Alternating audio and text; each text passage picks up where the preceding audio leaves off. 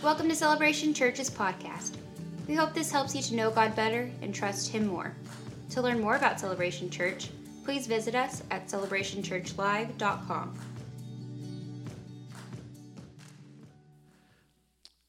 Well, this morning I just have this thought of how do you describe the indescribable? How do you do that?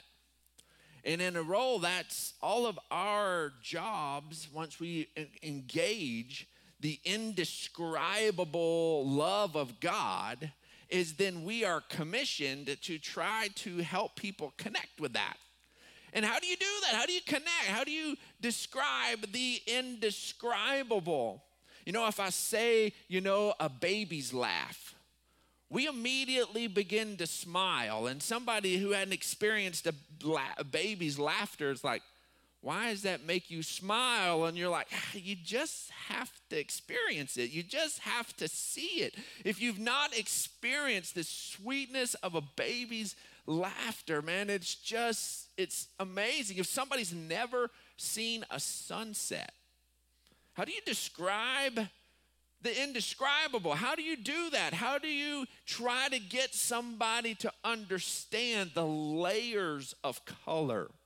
The amazing thing of what it does just even to the environment. It feels like all of nature pauses as the sun is setting, and there's just something amazing about it. How do you do it?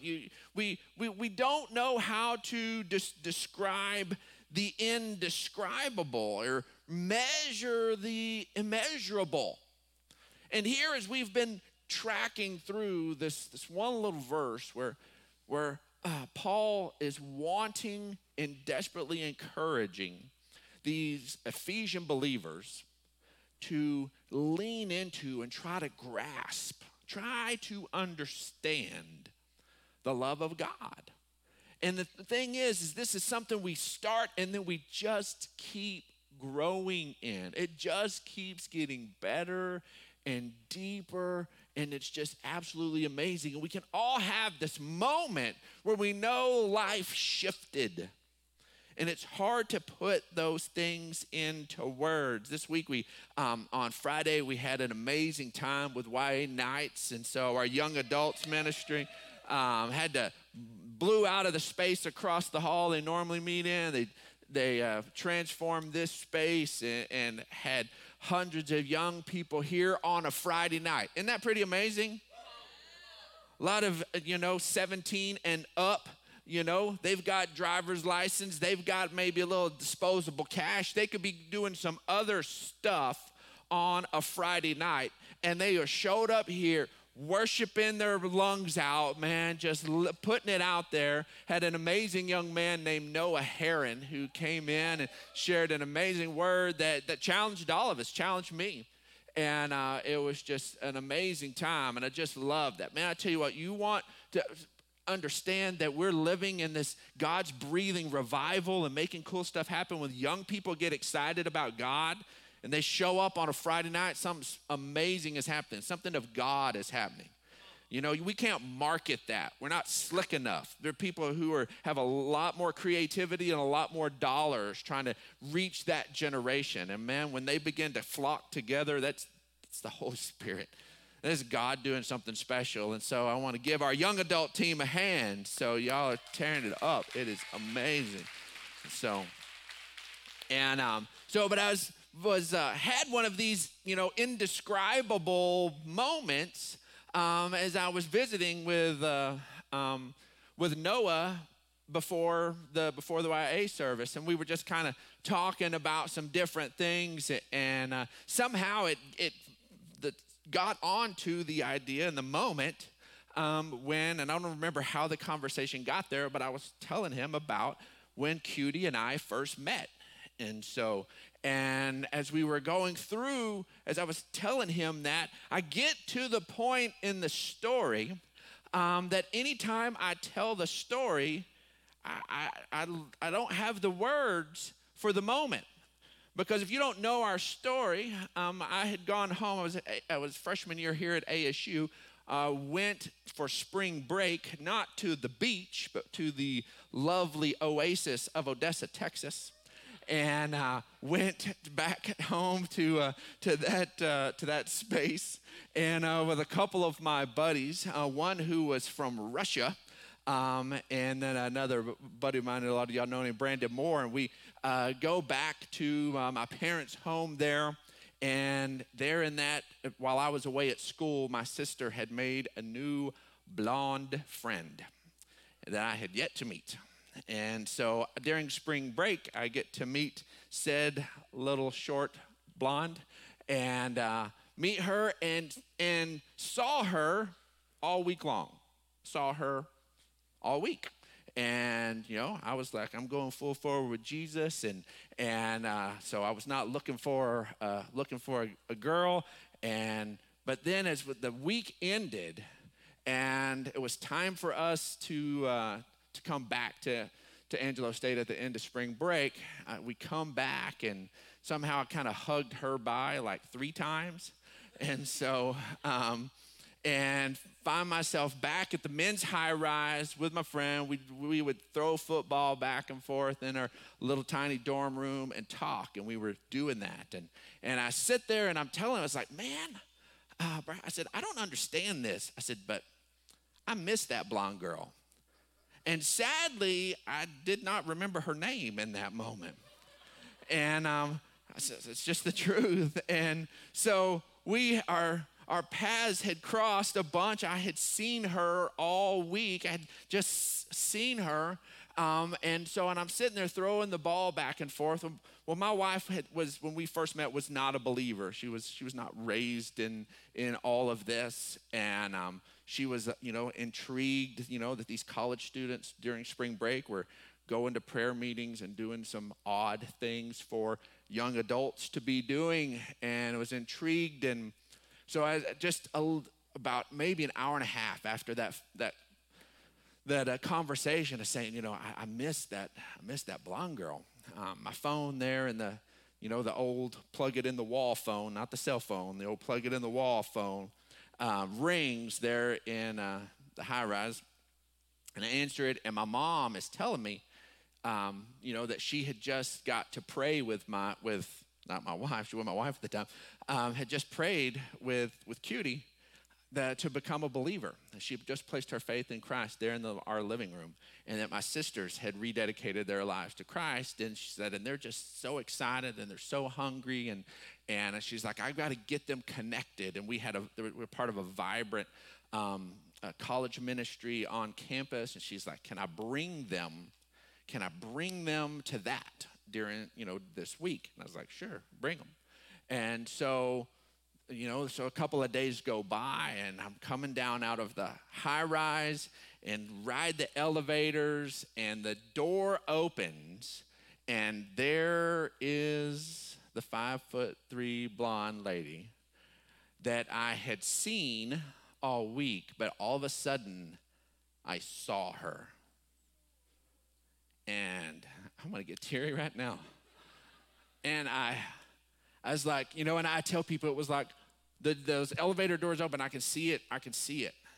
And I sit there, and it was like, whoa. It was just like heaven opened, and there she is, and there's the smile and the sass and everything that is my wife just sitting there waiting for me in the lobby. And I knew right then, oh my goodness, this is it. I saw, and I wanted to keep seeing. And the thing is that indescribable moment. I can't do it. It's my little bit of description. It doesn't do what happened in my mind and heart justice. Because I had seen before, but there was a moment that I saw. And it's different. It's different. And there's these places where a lot of times with us growing up in Christian culture and us growing up hearing about Jesus, you don't remember the first time you heard the name of Jesus. Most of us don't remember it. It may have been as a cuss word. It may have been as some slanderous thing of all those Jesus people or Jesus freaks or whatever, all these different things. Or maybe you grew up going to children's church and Jesus was a story, like a piece of history, like George Washington or something like that. But Jesus has permeated all culture to the point where we can feel like we have seen Jesus. But what Paul is asking us to do is to lean in. And these are believers. What he's asking us to do, and we're about to read this scripture one more time, is to grasp it, to see it. And the scriptures tell us, those who have eyes to see, let them hear. Those who have ears to hear, let them hear. And so before we get into this morning, we're going to talk about something. We're going to cover some passages that a lot of us maybe think we've seen.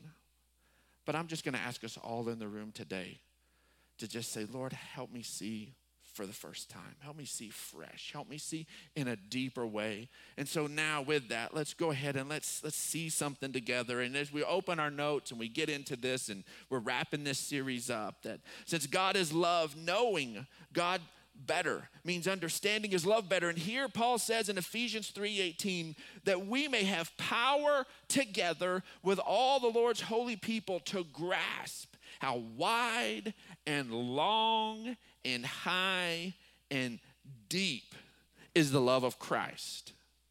He's not preaching a sermon to people who are clueless to who Jesus is. These are the Ephesian believers. And he says, let's connect together. Here's the truth is you can't understand the depths of God's love by yourself. You can't. You can't.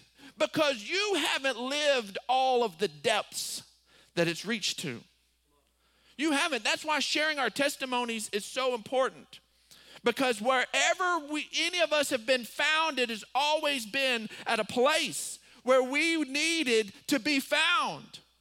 This idea, we love the heights and to just think of soaring and all of these amazing things. We love the scenic vistas and the wide horizons. And how wide is the love of God? How long is the love of God? How high is the love of God? But we've got to get how deep is the love of God. How deep is it? Because in our English language, low and deep is not something that's associated with any stuff that's warm and fuzzy. If you do something and somebody says, man, that was low. Well, that wasn't a compliment. They didn't feel like that built them up. They've really sunk to new depths. They weren't just said, oh man, they just expanded. Everything's just got a lot better. No, it was like, man, I thought they had a floor that but man, they went to new depths. And then the concept of going down and hitting rock bottom. And just sit there and hit rock bottom. And then we find out that it's a fake bottom because we'll find some dynamite and we'll blow a new bottom in the rock. We'll do it. And that there's just these depths. And we need to understand the depths of God's love, that it goes to this place. The psalmist writes Psalm 139, verses 7 and 8 says, where can I go from your spirit? Where can I flee from your presence? You ever tried to run from God? I've had my moments where I wanted to disconnect. Somehow he's just always there. He's always there. Maybe you're sitting here this morning and uncomfortable with being in this space and you're humoring somebody, you're being nice to somebody, and you're in this space and you've said, okay, that's great. I can sit there and I can make it through the hour, but I'm shutting this thing off to God. I'm not doing this thing. I'm here to tell you, you can walk up and you can get out of here, but he goes with you. He's going to be there. He's going to be loving you. He's going to be going there. He's going to, and you can push it off another 10 minutes. You can push it off another 10 days. You can put it off another 10 years, and please don't. Please don't. But if you do, he's still there. And he's still loving you. And he's still going. He says, where can I flee? Where can I flee? If I go up to the heavens, you're there? Well, yeah, we expect God to be there. Well, yeah, duh, psalmist. Yeah, we go up to the heavens. God's going to be there. But if I make my bed in the depths, you're there. If I make my bed in the low place, not just that I periodically stoop low or have my low moment. Sorry, folks, I don't know what I was thinking. I kind of had a little low moment there. No, this is somebody who makes their bed. They're like, no, that's where my nightlight is. That's where my stuff is. That's where all my little cuddly blankets are. No, I'm comfortable in the low place. I've made my bed in the low place. That's where I hang out, in the low place. My Netflix hangout is in the low place. That's where I'm at, is the low place. Is if I make my bed, not just I periodically find myself there. I have a rough day and I trip into a low place. No, I make my bed there. You want to come find me at 3 a.m.? I'm in the low place. You want to come find where I hang out? You want to do a home visit? I'm in the low place. And he says, and though I do that, though I make my bed in the depths, you're there. You're there. And I want to say this in the most assuring way I possibly can, that God sees you. God sees you. Not in a scary, oh, he knows what you're up to. No, I'm telling you, he sees you. And he loves you. And he wants to meet you right where you're at. He sees you and he's there with you. The psalmist says, where can I flee? And we need to understand the depths of his love for us. We don't sit there and finally climb up out and then begin to engage with God's love. That's why I love that our culture has shifted from the idea of Sunday best church attire. Because for a long time, it was, all right, we're going to get all spruced up. And I get it. When an old Christian culture, everybody's like, I'm going to the house of the Lord and I'm going to bring God my best. And I get that mentality of bringing God your best. I do.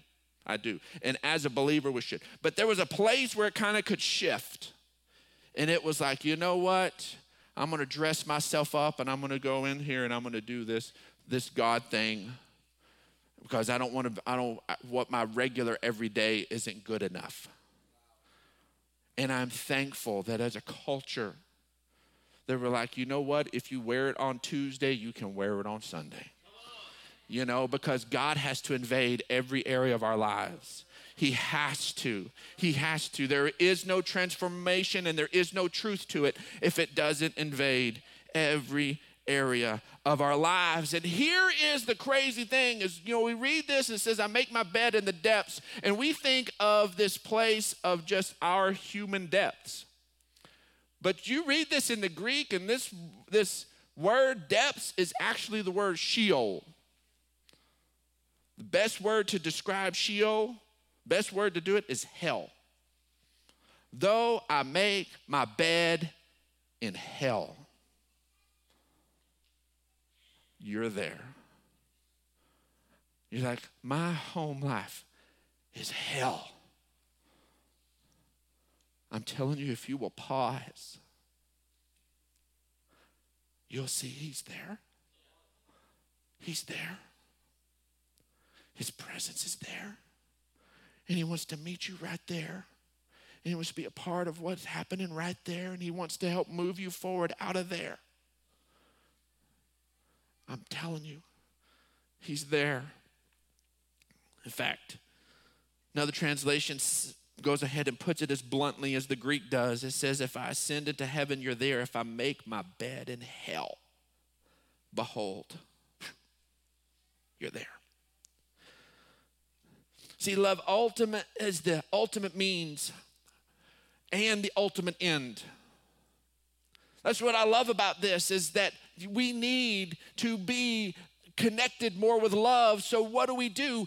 We need to then begin to love.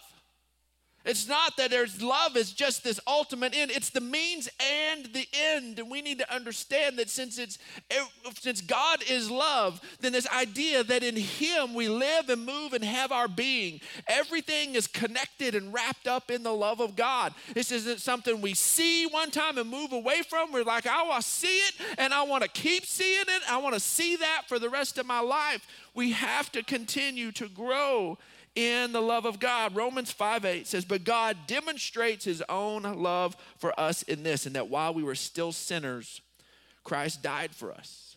That's how he demonstrated it. While we didn't care, while we didn't give a rip, while humanity says, you know what, God, I think you're far away, and stay there.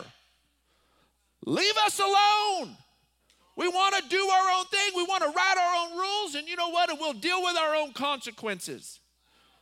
And he says, nope, I'm going to come in and I'm going to invade and I'm going to love you when you don't love me. I'm going to sit there and I'm going to pour it out. And he demonstrated his love for us. And that while we were yet sinners, Christ died for us. In 1 Corinthians 13, which we're going to spend some time in a minute, reminds us in verse 8 that love never fails. And Jesus brings everything back. We read the scriptures and it can feel so complicated, but Jesus sits there with his disciples and he shows us what following him, being a part of him, being a child of God looks like. And in John chapter 13, verse 34, he says, a new command I give you. Now, this is not an additional command I give you. This isn't keep all of this other, you got all of this stuff that Moses handed down. He's sitting there and says, here's not something to pile on to Moses. This is following him. This is what this looks like. Because remember, he had already established that there were two commands, love God and love one another, and everything else hinges on these two.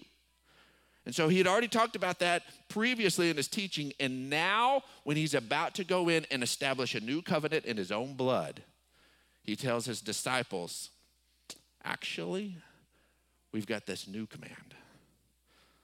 He says, a new command I give you. Love one another. And they're like, it's not new. Pause. That's been said before. We're supposed to love our neighbor as we love ourselves. We've talked about this. Love one another.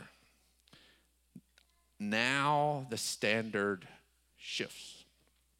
As I have loved you, so you must love one another. It's not your definition of love anymore. It's not what makes you feel loved anymore. It's not how you internalize love anymore. We're scraping that out. It was insufficient, inadequate. It doesn't work. That was the best we could ever bring to the table, was to love our neighbor as we love ourselves, and it's insufficient. It doesn't work. He says, a new command I give you. Love as I've loved. As I've loved. As Jesus has loved. You must love one another. By this, all men will know that you are my disciples if you love one another. This is what it's going to look like. This is how this is going to unfold. You love as I've loved, and everything's wrapped up in that. You just keep doing that. You keep living this sacrificial love, and then right there, they didn't have the full understanding. Then he was very soon going to go in and do the most unthinkable thing and lay down his life for those who despised him.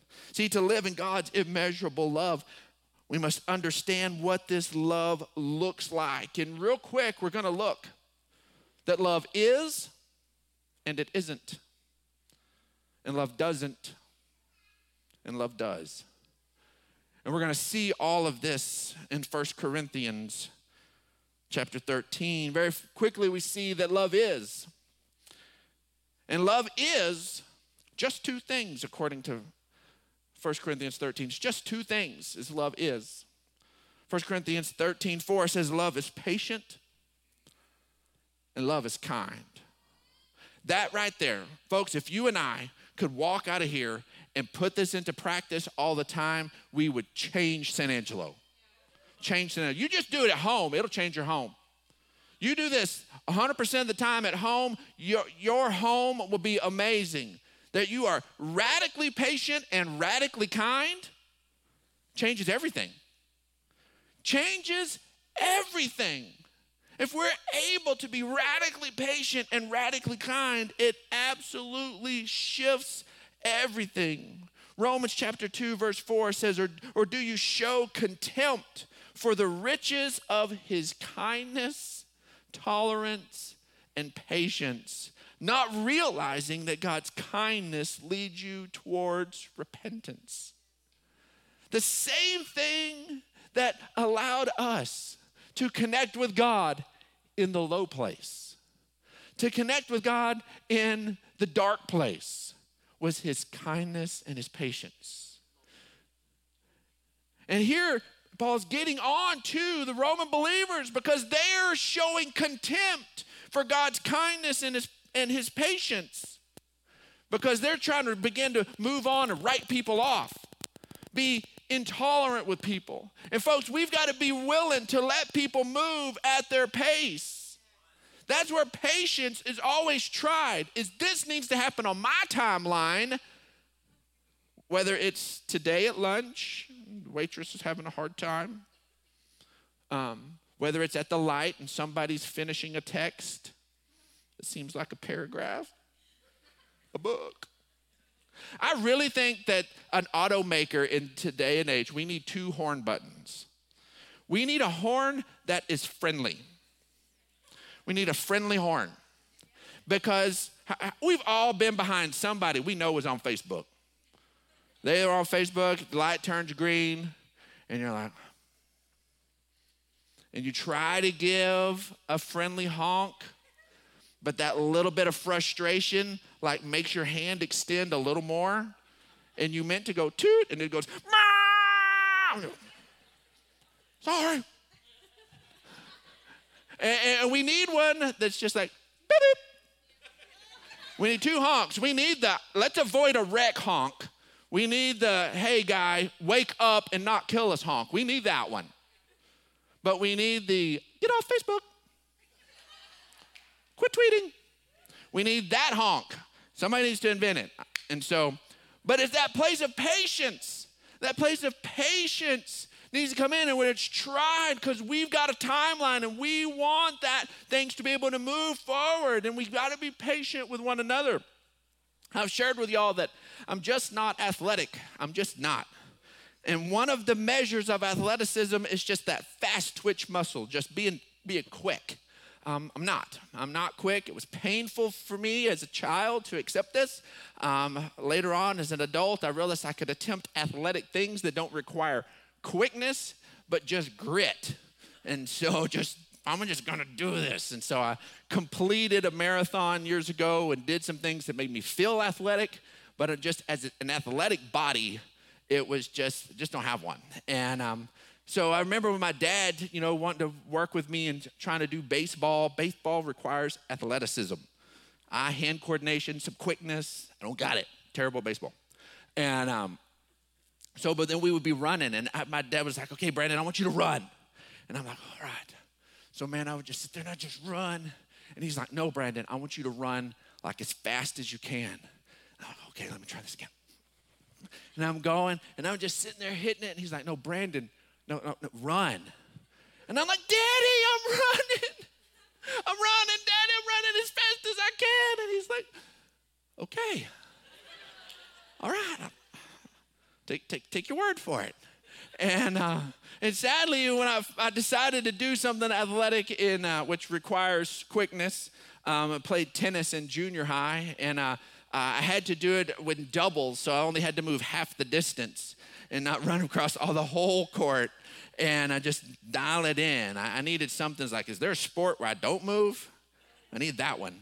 And so, but anyways, in tennis practice, we'd have to run lines. And we'd run lines and do all that. And I was always the last one by a bunch. And my coach would just yell at me all the time. And then my sister came up, and she did tennis year after me. And the same tennis coach, would tell my sister, Ginger, you're as slow as your brother. And it's like, And so not only was I slow, I was legendarily slow. And so, hey, be legendary, and whatever you can, just make it big. And so, but there's a place where you and we have to make sure we don't create a place of spiritual frustration. And with one another and people coming into the church and to the kingdom, that we're like, hey, you need to be moving forward with God faster. You need to be moving quicker. And they're like, I'm doing it as fast as I can. I'm moving as fast as I can. Pick up the pace. Come on. You ought to be growing more than that. Your life ought to be a little more transformed than that. Things ought to be able to shift more than that. Like I'm moving as quick as I can. Patience allows us to create an environment where, guess what? Where you can move forward with God as fast as you and the Holy Spirit can move. And the other person can move forward as fast as the Holy Spirit in them can move. We have to have it in place where patience and kindness wins and runs. The next thing we see is that love isn't. 1 Corinthians 13:4 says, love is not proud. It is not rude. It is not self-seeking. It's not easily angered. And I want us to, real quick, this is going to help all of us.